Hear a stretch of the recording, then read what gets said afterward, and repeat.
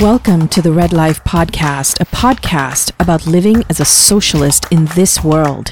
I'm your host, Kieran Fatima, here with my co-host, Moxie. If you like what you hear and want some bonus content, consider supporting us at patreon.com/Red Life Podcast.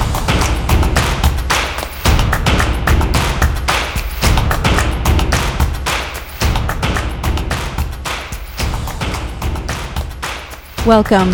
Today we're going to talk about the global housing crisis, in particular how it affects Canada and Toronto. So globally, housing has been transformed by the capital markets and the financial system of capitalism. Known as the financialization of housing, this phenomenon occurs when housing is treated as a commodity or a vehicle for wealth and investment and profits, rather than a social good for people, or as a human right of people. This capitalist system results in over 100 million homeless and at least 1.5 billion people living in inadequate housing around the world. During the COVID-19 crisis, this housing crisis, especially in capitalist societies, has been exposed to a great extent. With billions of people out of work, millions being forced to choose between paying rent or buying food. Rent strikes are being organized in many cities and towns, in particular in the US and Canada. In the US, around 30 to 40 million people could be at risk of eviction by the end of 2020. 4 times the amount of people as the Great Recession in 2008 are living in housing insecure situations. And this number does not include mortgage arrears, just renters unable to pay their rent. So the eviction crisis in the US represents about 10% of the population. Moxie, you have some numbers for Canada? I do. That's alarming. And in Canada, it's just as alarming. The housing crisis in Canada has been pretty bad pre-COVID for, especially in the last 3 to 5 years. On average, pre-COVID, at least 235,000 people experience homelessness in any given year, and over 35,000 people on any given night. The numbers of people who are unemployed since COVID hit in Canada are higher than the Great Depression, just like you mentioned about the US. In March, the start of COVID lockdowns in Canada, 44% of Canadians reported a job loss. That's a lot of people making it hard to pay their rent. The expected rates of homelessness during COVID in Canada are alarming. In Canada, it's estimated that 1 in 4 renters, 1 in 4 could be at risk of losing their housing or are worried about this. The population in Canada is just 37.59 million, and the stats from 2015 state that close to 35% of people in Canada are renters. That's a lot of people at risk for eviction.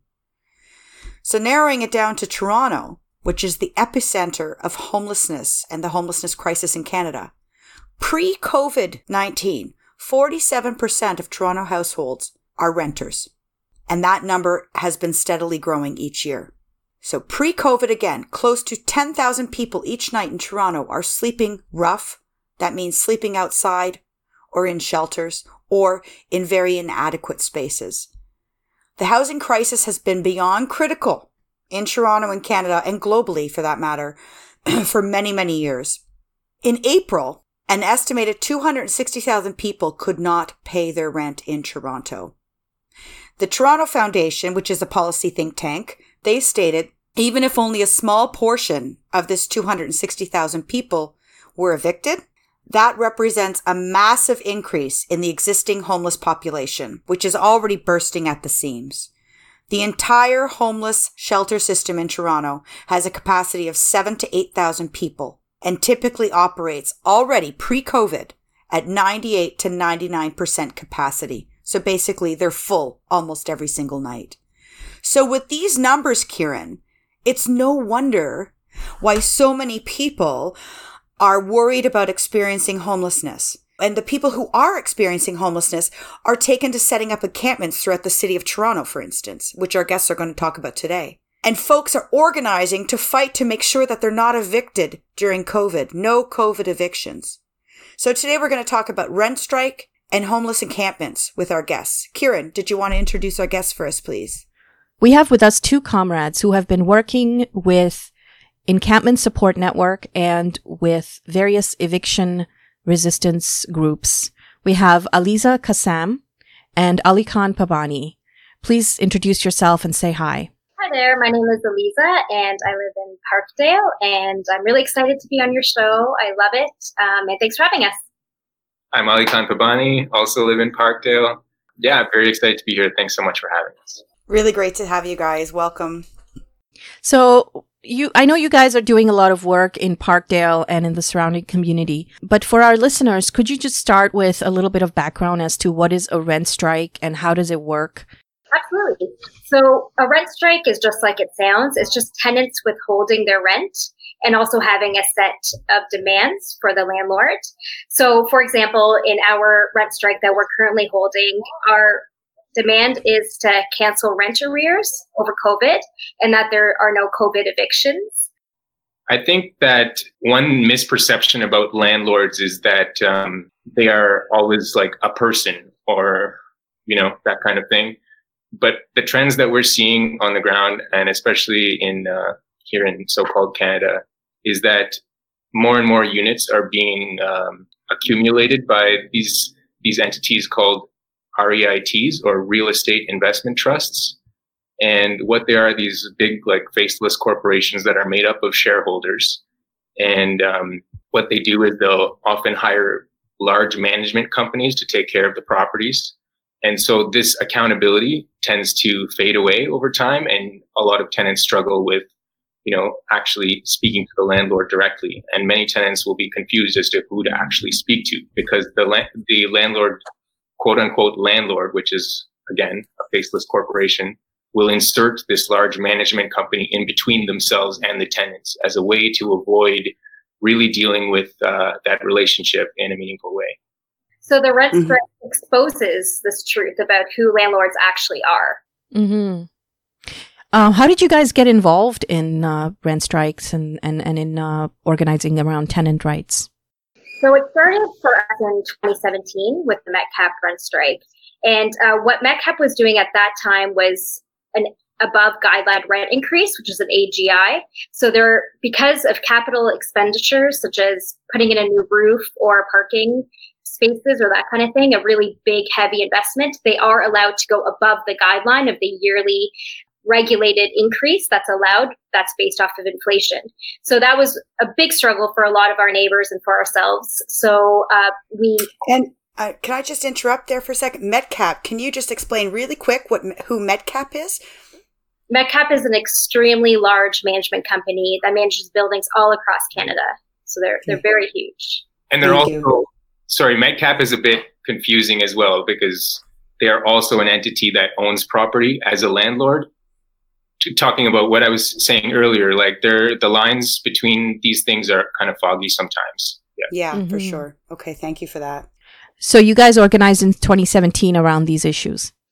Absolutely. So we organized around the above guideline rent increase, but also it was a bunch of buildings within Parkdale that organized, and they didn't necessarily have an AGI. So they were fighting more for repairs and also pest issues as well. So it was just a range of things. We started in our building, but we were able to spread it throughout all Metcalf buildings within Parkdale. And then, and it caused such a big scene that they actually did negotiate with us, and our AGIs decreased by way more than it would have if we had gone to court and fought it.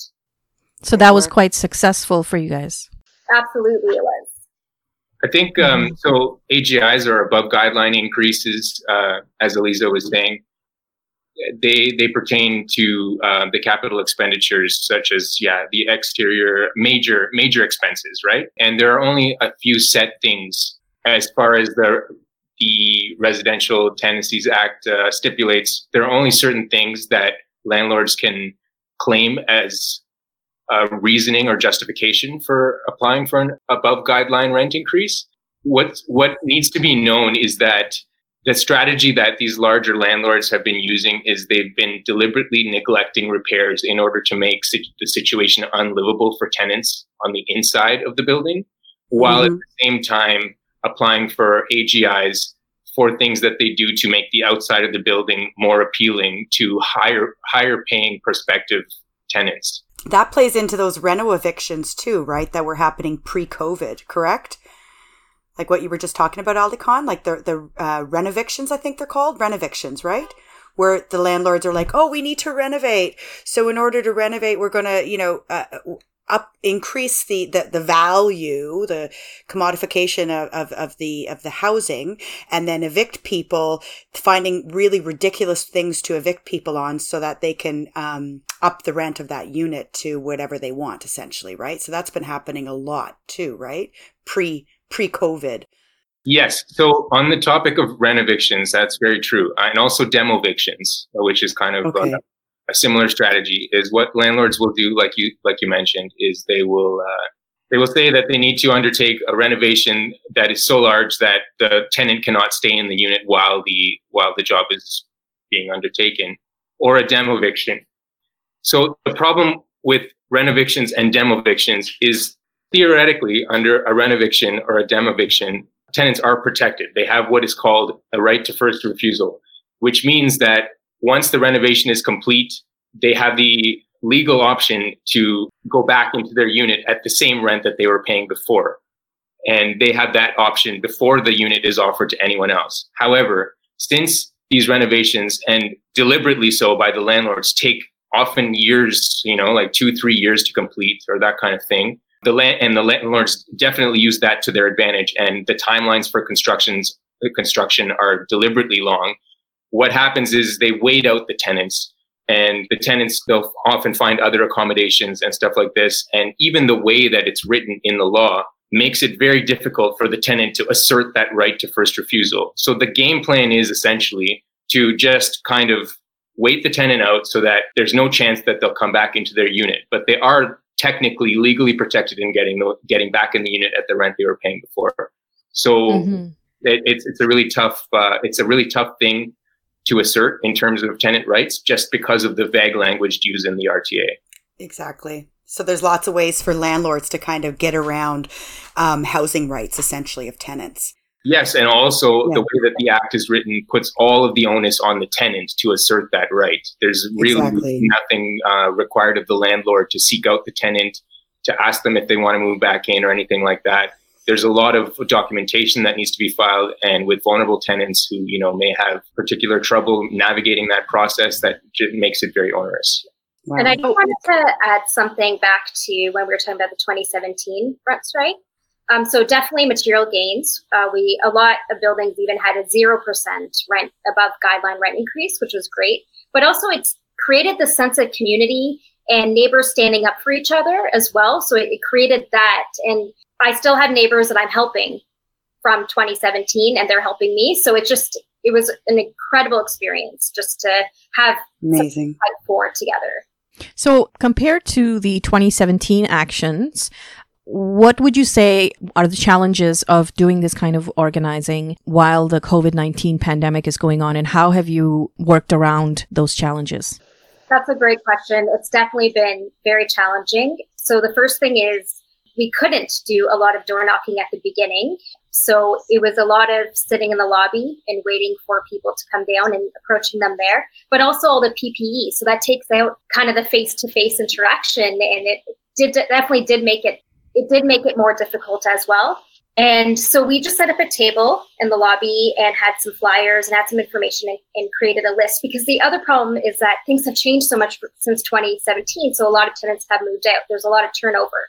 So there's definitely some new faces, although we did have some of the old residents that we were already connected with. There's still a bunch of residents we needed to. So as they were coming in and out of the lobby, we just approached them there, got their contact information, and set up an email, and just created a letter for the landlord together with our clear demands and our intent to go on rent strike as well. And everyone gave feedback, and then we sent it in as well. So that's the major thing. But more recently, we are able to do some door knocking with masks and with protective gear as well. So it's getting a bit better. When you guys were out there in the lobby on a table handing out flyers and things like that, did you get any kind of resistance from the building management or owners or anything like that?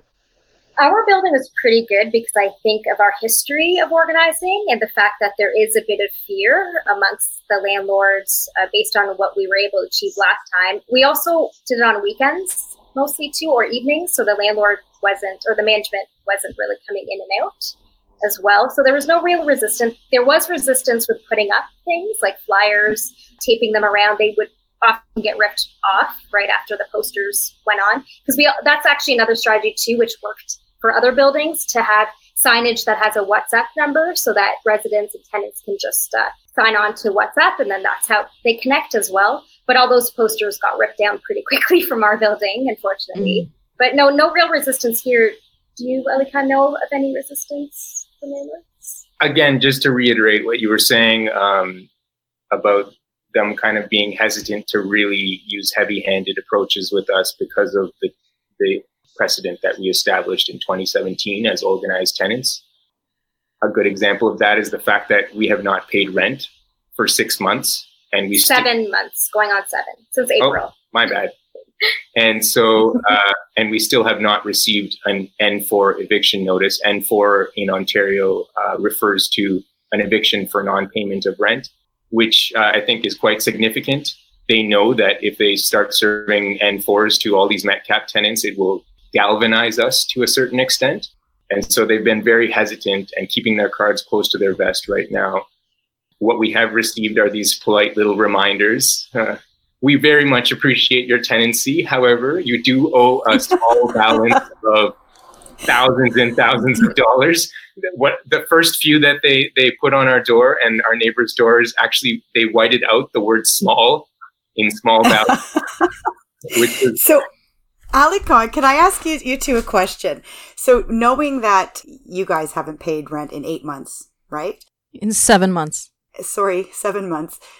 Do you have any idea in Parkdale, for instance, which is a neighborhood in Toronto, do you have any idea about how many people are not paying rent? Is there any sense of that? Or even if you could guesstimate? It's very challenging for a few reasons. A lot of these evictions we think will be very silent evictions because they're not necessarily connected to the movement, but they haven't been able to pay rent because of COVID. They just don't have the money. And some of them might be migrants or ESL or worried for their status, worried about causing a scene. So they might not be reaching out to organize. So there's definitely a huge amount. We did a survey and it was about 10% of residents in the buildings we surveyed in Parkdale that have not been able to pay rent. And again, that's not including the ones that didn't let us know. Right. Another thing to remember is that, when people think of evictions, they often think of the sheriff coming in and removing someone and changing the locks behind them. And while that does very much happen, and that is an extremely violent process, the vast majority of evictions are tenants voluntarily leaving because they did not pay rent. So there isn't even an application filed at the landlord and tenant board. It's just the landlord notifying them that they have not paid rent. And a lot of people don't really know their rights too around evictions as well, right? Like I see that quite a bit over the past few years doing housing work. A lot of landlords will just go and change the locks without any legal filing to actually get a legal eviction. So many of these evictions can be illegal evictions as well with no recourse. Well, not a lot of recourse for those tenants to go and fight that, right? Yep, that's a very, very good point. There's this assumption that all evictions are legit and above board. And from our experience in organizing, landlords understand that the law is very much in their favor, even if they do things around the law. And we've seen some very sketchy actions in terms of taking advantage of the vulnerabilities of certain tenants. Totally. Issuing bogus eviction notices, putting all sorts of pressure. We've heard of physical threats of violence. We've heard of all sorts of things in Parkdale, especially where the pressure to get tenants out so that they can charge 2 and sometimes 3 times more rent to the next tenant coming in. The amount of money that stands to be made off of this process is astronomical. And so landlords are very much understanding of that situation, and they have done all sorts of shady things in order to get tenants out of their units. Well, and these landlords, going back to what you were saying too, they're like an amalgamation of like all these little financial investment companies. So they have the financial means to go into the landlord and tenant board court and pay for their, they usually have hired hands that are on a regular full-time employment with their companies in order to fight against people trying to save their housing, right? So another point I wanted to make was most of the evictions in Canada are measured by how many evictions went through the legal process. So going with what we were just saying, there's a lot of evictions that happen illegally, or people just getting shut out illegally. So that creates a whole other category of people that aren't even being accounted for in some of these COVID numbers we mentioned earlier. So I just wanted to say that. And just to add to that, it's not only the process that might be incorrect, but also the fact that when a tenant receives these N4 letters, they get scared, right? And they don't do it, they just leave. So it's all of that too. And landlords can be very coercive. And we actually had an example of that, just our neighbors in the next building over. They were getting very threatening letters to the landlord that you need to pay or you're going to be evicted. And that scares people, especially during a pandemic too. So, of course. Right. So just to change gears a little bit about talking about the resistance work, the work that you guys have been doing on the ground, besides organizing tenants, is you have also been going out and actually stopping evictions from taking place. So could you talk a little bit about what you've done in that way, or what you've seen done in that respect? Absolutely. So just last week at Goodwood Park neighborhood in Toronto, there was an eviction that was defended by a group of tenants. So the group of tenants stood in front of the doors, did not let the sheriffs in. And it's important to remember that sheriffs are not police. They are unionized city workers. And so there's not as much as they can do. And, maybe there's some sympathy there, being unionized workers themselves. But I'm not sure about that. I only hope for that. And so they were able to stop, and then the police were called, and which is quite upsetting because one of the demands for us for the mayor. So not only have we been making demands to landlords, we've been demanding the mayor to not use police when enforcing evictions. And he made it very clear that police wouldn't be used. But of course, the police were there to protect the Capitol, right? So the police showed up, but the tenants were able to stand their ground, and the police eventually left. And it was a success story. Mm-hmm. And there was also an incident of a bunch of people blocking sheriff's cars from leaving. Could you talk about that? Absolutely. So that was at City Hall. So the sheriffs leave the parking lot in order to enforce evictions. And we were able to stand in the parking lot so the sheriffs can leave. So it was more of a symbolic thing because it was just for one day, but it was a clear message that tenants are going to fight for each other and they're going to stand up for each other. So that day, 40 evictions were not undertaken because we stood there. So you physically blocked the cars from leaving the parking lot?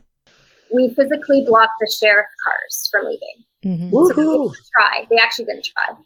Right. Good work. Yeah, that was exciting to see when that went on, when I saw it on social media, because unfortunately I couldn't make that action. And I was like, yes, go guys. Right. And another positive development in Philadelphia, there was anti-eviction protesters as well who stood in front of the municipal court at the district attorney's office. So same kind of deal. They stood in front, and actually, I think 17 got arrested as well. So there's footage all over the internet of these high-priced lawyers trying to get in to evict people, and just a crowd of organized tenants just standing in their way. And the power of that kind of visual or visualization is quite something. I just wanted to say something real quick about, these actions are largely symbolic, and they've received some criticism for that fact.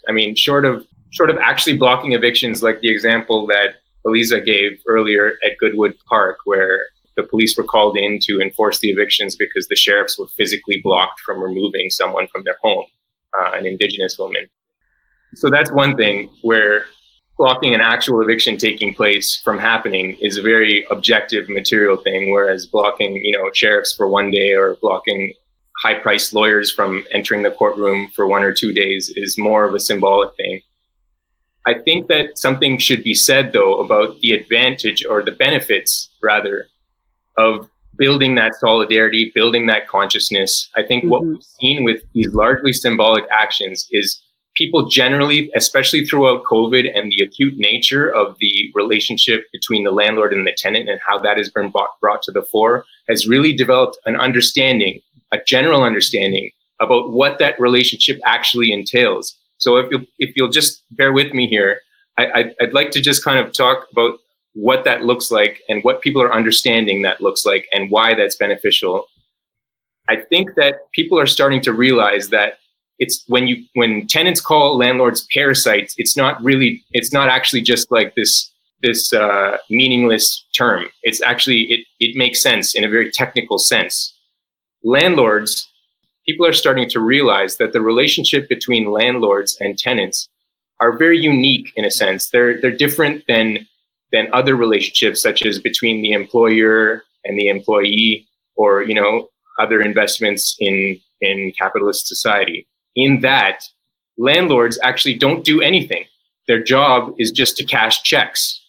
There's this perception that landlords provide housing or that landlords, maintain properties. And as we described earlier with these real estate investment trusts, it's actually not that at all. They hire these big management companies to do that job. That's the job of management companies. The landlord's job is just to make money. And so to kind of bring that point home, I think it's good to really get at what a landlord is. And so as Marxists understand that the value of a product is based on the labor that's put into it. And what we need to understand about rent specifically is rent is just the result of the value of the product. It has nothing to do with what is put into it. And that might sound kind of like vague and whatever, but just look at the development of a society generally. Like when a road is built, when a bridge is built, when the population grows, when the means of production on a given piece of land gets more complex, or a new invention that makes the work more efficient is invented, that kind of thing. The landlord benefits without having contributed to it at all. All of these developments in society, the benefits accrue to the landlord without the landlord having to do anything except own land. And so I think that's really important to notice and take note of. Landlords will charge whatever they can get away with charging. It has nothing to do with the value that they're providing or the service that they're providing. When people start making more money, landlords will take more of that money. So it's very important to note that the landlord's rent has nothing to do with anything other than whatever they think that the person can give them. So that's a key distinction. And those are the kinds of conversations that are being had right now. And I'm very encouraged by that. Oh, me too. And I think if I can just mention too, I think it's really important that you made that distinction of the landlord relationship with the tenant. At the end of the day, these are homes and housing. So tenants view their apartment, that's their home, right? So there's so much more emotional and material investment for the tenant than the landlord. The landlord sits back, like you said, and collects the rent. And for them to have all of this exploitive power over tenants, especially during a pandemic, is absolutely fucking disgusting. But I wanted to ask if you can. So we know that, the commodification of housing is leading to this massive disaster. But what are some of the longer term goals around this rent strike? And I know some of the actions are symbolic, but they're also building education and awareness around these things too. So it is good. There is a purpose for these symbolic actions, right? What would you say are some of the long-term goals for the rent strike and just housing in general? So long-term engagement of tenants and continuing to fight and protect each other. And that's something that we really recognized the importance of this time around, maintaining those connections that we made in 2017 for this strike. So yeah, I mean, like you were mentioning, profit is the number one incentive. And that's why they leave so many units vacant so that they can profit when they sell the building. And that's why people are being evicted, and so that they can increase the rents to the market value. So yeah, sticking together, staying strong, and ongoing engagement. Ongoing organizing. Great. Thank you so much. Great. So moving on to a related topic is the encampments, which for people who might not know, who are listening, there has been an increase in the number of unhoused people all over North America, but we can speak for Toronto. There have been more and more people who are living in these tents and camps on public grounds, mostly in parks and on the sides of highways and things like that. And we're seeing a dramatic increase of these encampments under COVID. And Ali Khan has been working with the Encampment Support Network, which has sprung up to support and help the people that are living in these encampments. So Ali Khan, could you talk a little bit about your work with the Encampment Support? How did it begin, and what are some of the supports that it's providing? Sure. Yes. This is not a new thing. I think it's just becoming more apparent under COVID because of the conditions. And I'd just like to note that unhoused people, at least in Toronto, but I'm pretty sure this is true across so-called Canada, is that they're disproportionately Black and Indigenous people. And just a statistic, 40% was the number I read that are Black, compared to the general population, which hovers around, I think, 3%. So that's quite extreme. All sorts of factors come into play to make sense of that number, including white supremacy, including settler society, and those kind of power dynamics that are at play. And I think it's very important to remind ourselves that many of these movements are very much intertwined. Many of these causes are very much intertwined, and they're made apparent in the desperation and the neglect that's caused by flawed policy. Going back to the encampments that have been popping up over the course of COVID-19, what the Encampment Support Network has been trying to do is just literally provide care.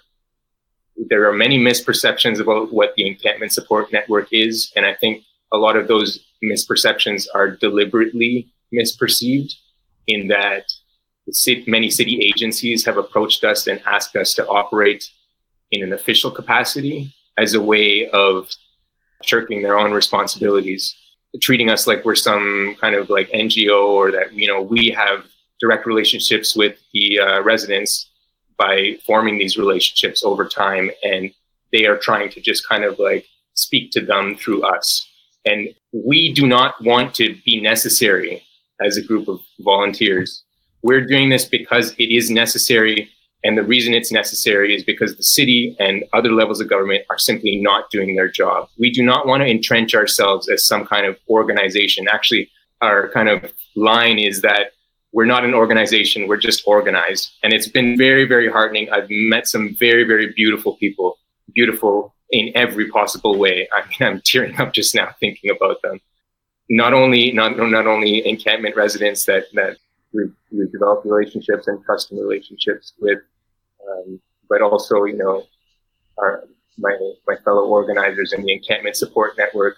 What we try to do is not only provide material aid during this humanitarian crisis, and it is a very material humanitarian crisis in the encampments, but we really try to politicize what we're doing.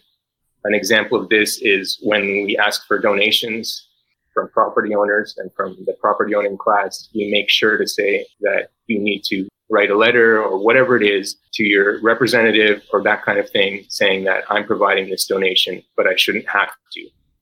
This is your job. That's one of the things we do.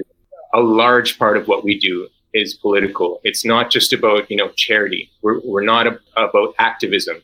This is not about activism at all. This is about filling a hole that should not have to be filled by random people that came together. Mm-hmm. Thank you for that. Moxie, do you have anything to add? Yeah, I just wanted to touch on what Ali Khan said. This isn't about charity or activism. This is literally like, and I'm glad you said that, because I really believe like this kind of stuff is like, nobody should be homeless. Nobody should be sleeping in tents in a country that goes down to -40, in the winter. Nobody should have to worry about where their next meal is going to come from and that kind of thing. Like the responsibility to look after each other is really on all of us. And at one of the actions that happened this week around the encampment support, and one of the signs that I saw there is we need to look after each other. And it was like, yeah, we do. So just to sum up what you said. Yeah. Could you talk about the action on Wednesday, on September 23rd? Yeah, sure. So what we did was we tried to set up a meal and march for housing, and it was quite a success in a lot of ways. I think we were trying to draw attention to the issue that the housing crisis is in fact a real estate game, it's not a question of, supply. We need to build more housing and that's the issue or whatever it is. It's actually a very, very disingenuous position to take that just more housing needs to be built.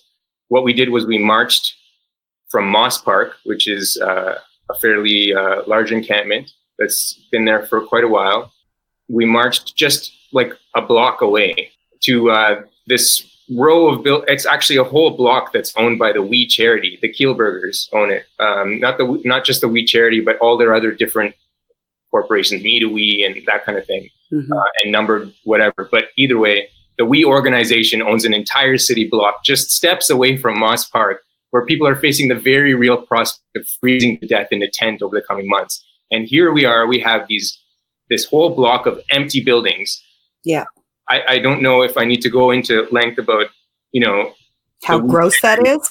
Well, I mean, but also the We charity is kind of folding in a sense and is leaving Canada after the scandal with, the Trudeaus and like a conflict of interest around the jobs program. And they were given this contract. I think it was like a $900 million contract with no bidding process because the Kielburgers are personal friends of Trudeau. So we tried to draw attention in that way to have all these issues coalesce, that not only the We charity, but this crisis, this speculative process or whatever is being done all across so-called Canada, and especially in Toronto, where the unhoused situation is very acute.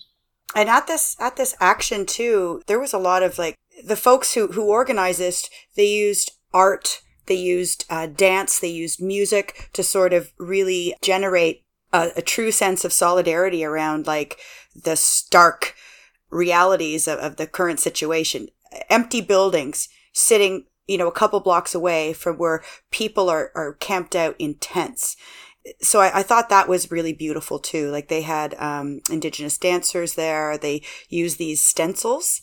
I think, Eliza, there was like, you actually pointed them out to me. The stencils with the scissors. And what was what did that represent again? Cut them out of the market. Yes. Yeah. So it was a beautiful orange spray paint job, dots and the symbol of scissors all around the block where the We buildings were. And something I really liked about this action, I was at this as well, was that the people who are unhoused had an opportunity to speak. There was lots of speeches. They were able to give their story. And one thing that was really compelling is when one person said one person was placed in a hotel and they came back to the encampment because they wanted to be seen. They didn't want to be hidden away anymore. And that was very touching. So yeah, it was just an opportunity finally for them to have a voice to a big crowd, which I thought they did a great job organizing. It was so great. We had, we projected onto the buildings, the encampment residents, whatever they wanted to say. We got consent, actually paid them for their expertise. And we compiled these videos, video testimonials, I guess, and projected them onto the We buildings. And, had things like in between, like, this should be housing, that kind of thing. And so it was a very involved type of thing. And as Eliza alluded to, we had like a large dotted line that we spray painted around the entire block with those scissor icons and that kind of thing. Cut this out of the market. Yeah, I thought it was really, really well done. Like in so many ways, it was a really beautiful action. Another thing I liked about this action was that it was very clear that we should expropriate these buildings and give them to the unhoused people. Thank you. Yeah. Yes. And I think that's an interesting point that's coming up too, because some of the policy responses from government since COVID-19 around these encampments have been around sort of repurposing and to some extent expropriating hotels. And Kieran, I think you had a question around that. Yeah. So my question, I guess, is can you talk about the resistance by some of these, what we call NIMBY liberals? Toronto, the city of Toronto has expropriated, for all intents and purposes, we'll use that term, has expropriated hotels that were empty and has housed some of the people in those hotels, right? Shelter hotels, they're called. So we know there's some resistance from people who live in those neighborhoods where these hotels are, as we call them, NIMBY liberals, not in my backyard. So, can you talk about that and what kind of resistance there has been and how you've, challenged that resistance? Yes, I mean, we've heard the same stereotypes from these NIMBY groups that have cropped up and, about, the needles lying around or whatever. My kids walking to school, I'm worried about children's safety. And then they, make reference to how they care about unhoused people, but, and really it's really unfortunate because I don't think that these are, like quote unquote evil people or bad people. I think this is the necessary result of flawed policy that divides people against each other. Some of their concerns are valid, but their solutions are not. For instance, their concerns about needles can be traced back to flawed policy. Again, the government does not want to provide safe supply in any of their shelters. It's a real and that's safe supply for drug use specifically. Safe supply for drug use, even just safe injection sites tends to be a really controversial, thing. And when you don't have safe supply, and you have people that are in shelter hotels that have issues with addiction, and many of these shelter hotels, by the way, will evict people in shelter hotels and put them back on the street if they're caught using. They have no option but to use outside of the hotel. And by the way, these hotels are not hotels like the Ritz-Carlton or anything like that. These are hollowed out buildings that have been turned into like these, what we call soft institutions. It's not what you think of when you think of a hotel, okay? There are really, really big rules that come with the price of eviction, throwing people back on the street if they're caught using. So they end up going and using elsewhere, and then they get criminalized when they use elsewhere. And it's really just a question of providing something simple, like providing safe supply or providing a safe space to use. And that's not being done. And so then the city and representatives of city council will grandstand by saying, oh yeah, the NIMBYs should be more considerate. And, I used to think like that, but this and that or whatever. But it's these city councilors that have caused NIMBYism. Their flawed policies. And so I don't think that they're being sincere when they well, and I think a lot of times, like going back to, the start of the big crisis in Toronto being, like I mentioned before, the epicenter of homelessness in Canada is Toronto. It's the largest city in Canada. So, the homelessness since the 80s has been just skyrocketing. And a lot of those people that are at risk of homelessness or living in highly precarious housing or substandard housing are in fact people who need more supportive housing around them. So more housing supports, like access to harm reduction workers, like access to mental health workers. So it is about a full circle, holistic policy framework to prevent homelessness, which the government has failed repeatedly to do. And a lot of the shelters in Toronto are also very much centered in downtown areas, right? So they haven't made space to not ghettoize people who need to access emergency shelters. So once you start to spread out during a pandemic, because social distancing is needed and because shelter capacity is like always at a 98-99% capacity rate for the last 5 years, once you start to spread out people who are homeless and in need of support, for their addictions and mental health, for instance, that's when the NIMBYism really starts to get like intense, right? Because they're like, this has never happened in my neighborhood and you're going to devalue my property. And it always goes back to that as being one of their fundamental arguments, the devaluation of their property for resale. So it ties in completely full circle right back to the commodification of housing as a general, foundation of why this bullshit exists, right? Yeah, for sure. And something to really, really consider, I think, is, and I didn't even know this until, a few weeks ago, is that there have been more overdose deaths than COVID deaths. Okay, that's quite astounding, I would say. But going back to the quote unquote shelter hotels and how you were saying, Moxie, about, like spreading them around outside of the core, the downtown core, that's also a big issue too, because the city says, oh yeah, we're offering these shelter hotels, and they're just turned down. And the perception from homeowners that live in the surrounding areas of the encampments is that these encampment residents just don't know what's good for them. They're just refusing these offers because they are trying to be a nuisance or whatever the case may be. But there are very real reasons why people are turning down spaces at shelter hotels.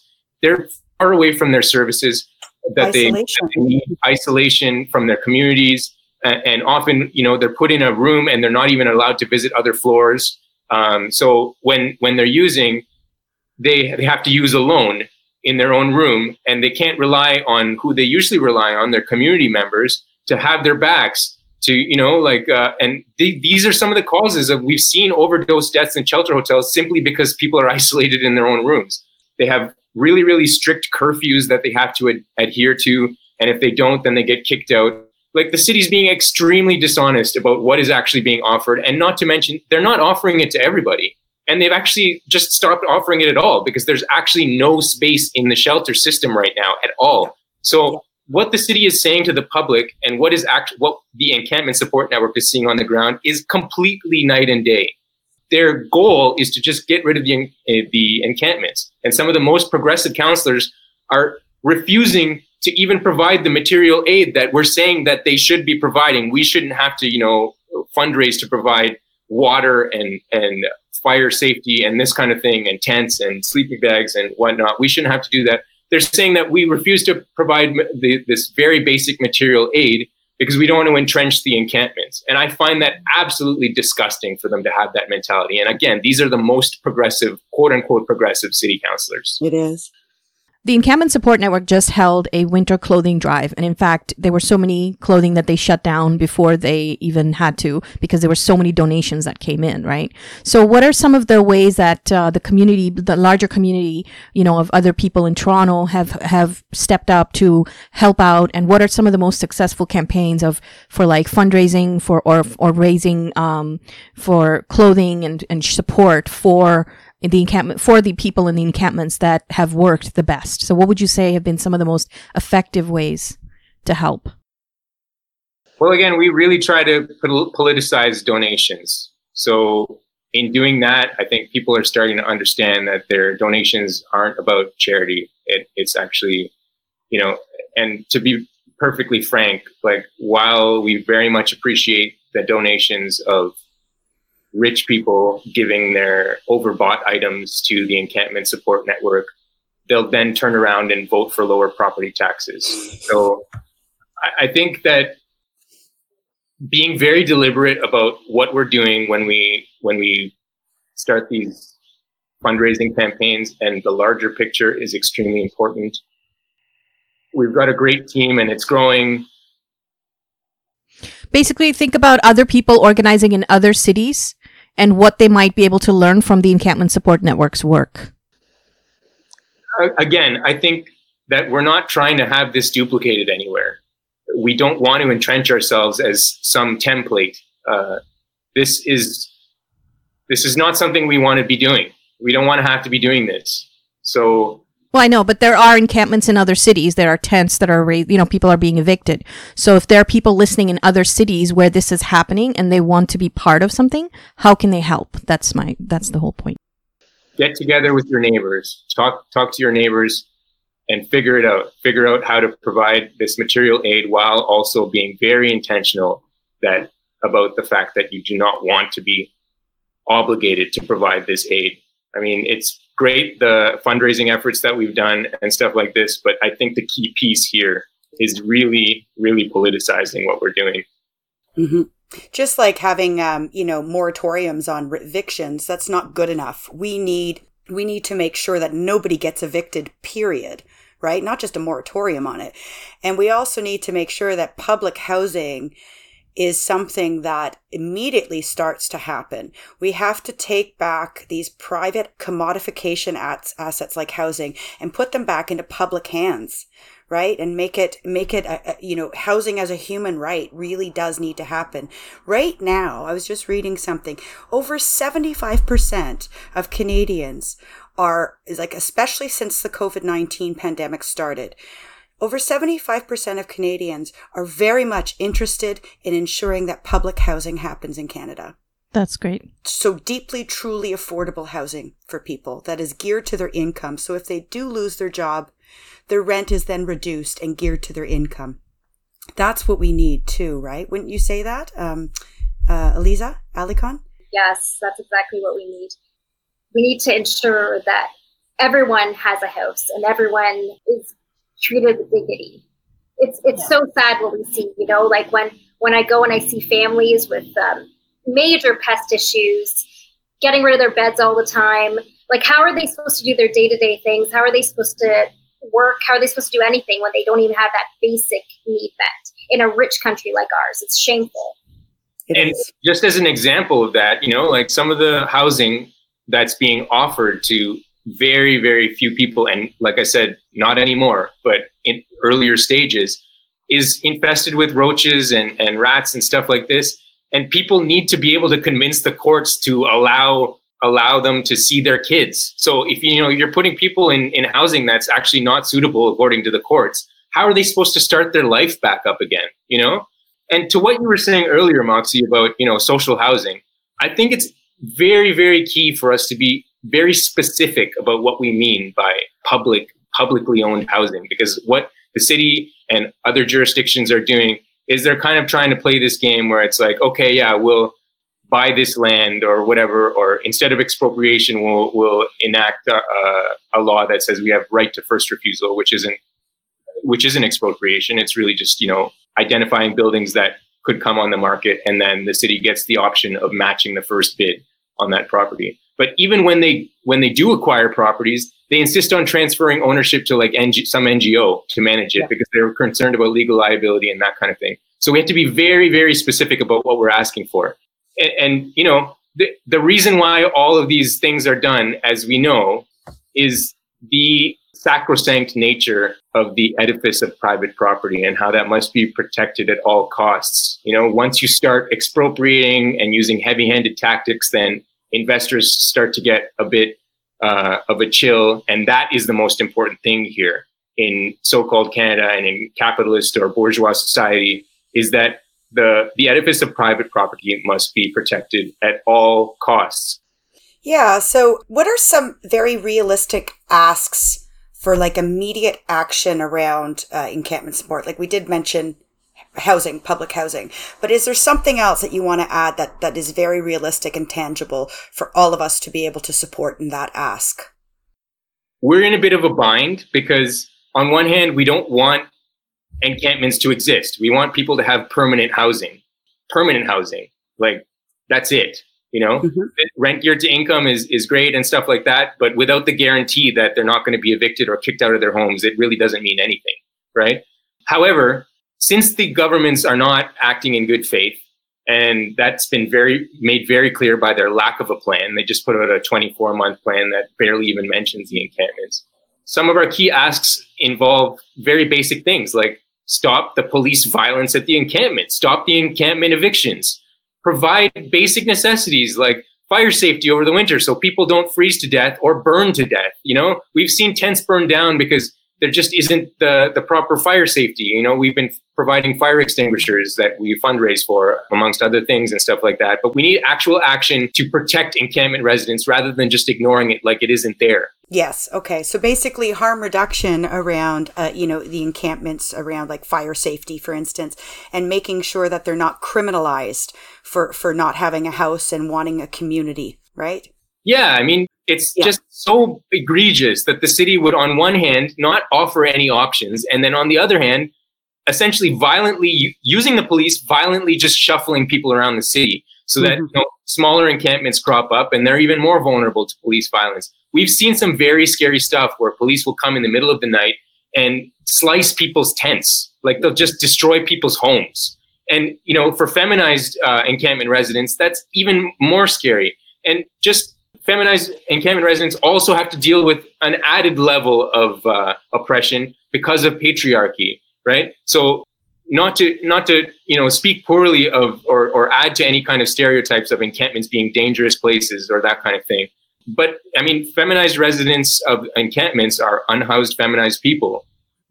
Will face a certain level of violence that male housing residents will not face. And especially because that whole community is put into a situation of desperation. So that effective patriarchy is even more acute. So those kinds of things. And I just wanted to quickly add to the point I was making earlier, is that it's very, very clear that homelessness could literally be ended overnight.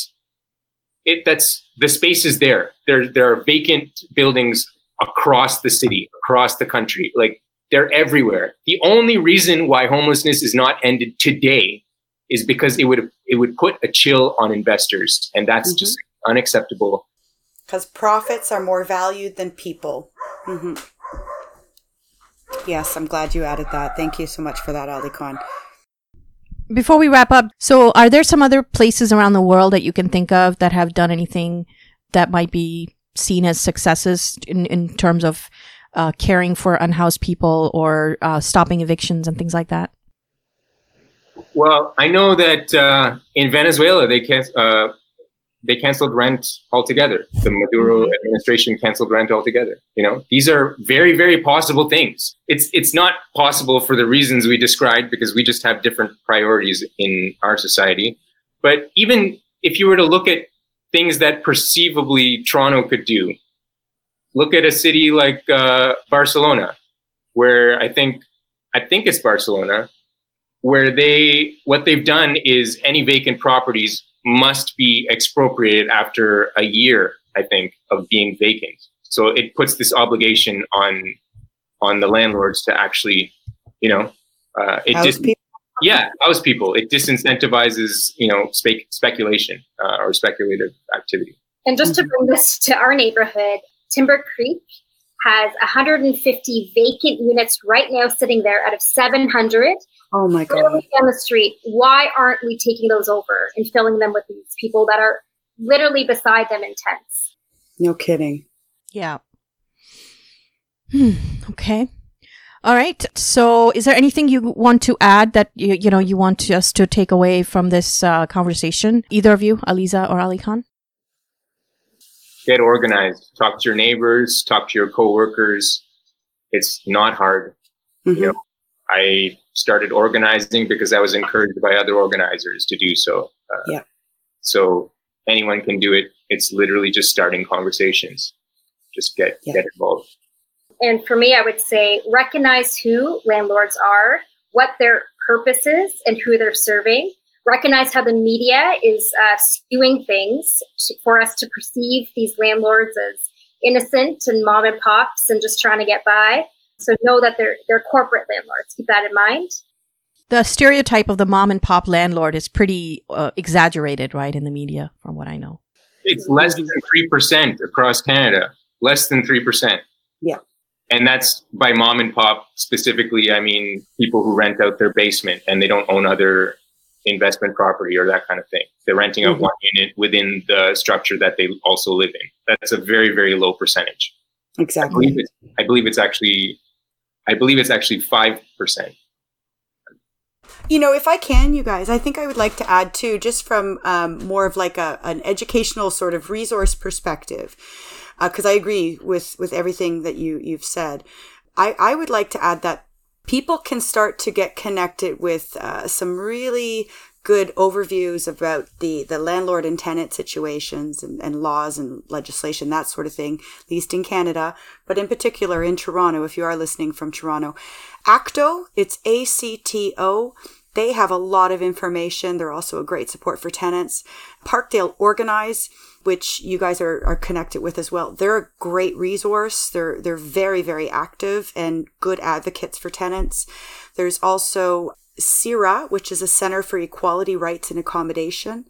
They're an excellent resource as well.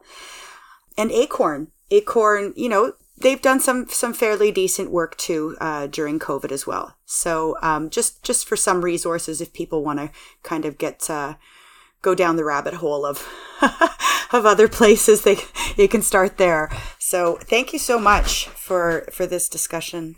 Can I just say one thing finally? If you are facing an eviction and you don't know what to do, Keep Your Rent is another really good resource for you. And you can even sign up and say where you're at, because at the end of the day, we're going to be defending each other. The tenants are going to have their backs for each other. So we're the only ones we can trust. So please contact someone. You're not alone. There's a lot of evictions that are going to be happening, and make sure you make that connection. Mm-hmm. That's Keep Your Rent. That is the organization is Keep Your Rent. Yeah. KeepYourRent.com. And I think they actually have organizing tools if you want to organize in your apartment building, don't they? Thank you. I'm pretty sure. Yeah. Yeah. Great. I want to say thank you to our guests, Aliza Kassam and Ali Khan Pabani. Thank you so much for joining us today. And thank you for all of your experience and all of your work that you're doing and the organizing work that you're doing. I'm sure you already know, but it's the most important thing that we can do in this climate, especially during the pandemic, but just in general. You guys work very hard. So thank you for joining us today. Thank you so much, you guys. Take care. Thanks.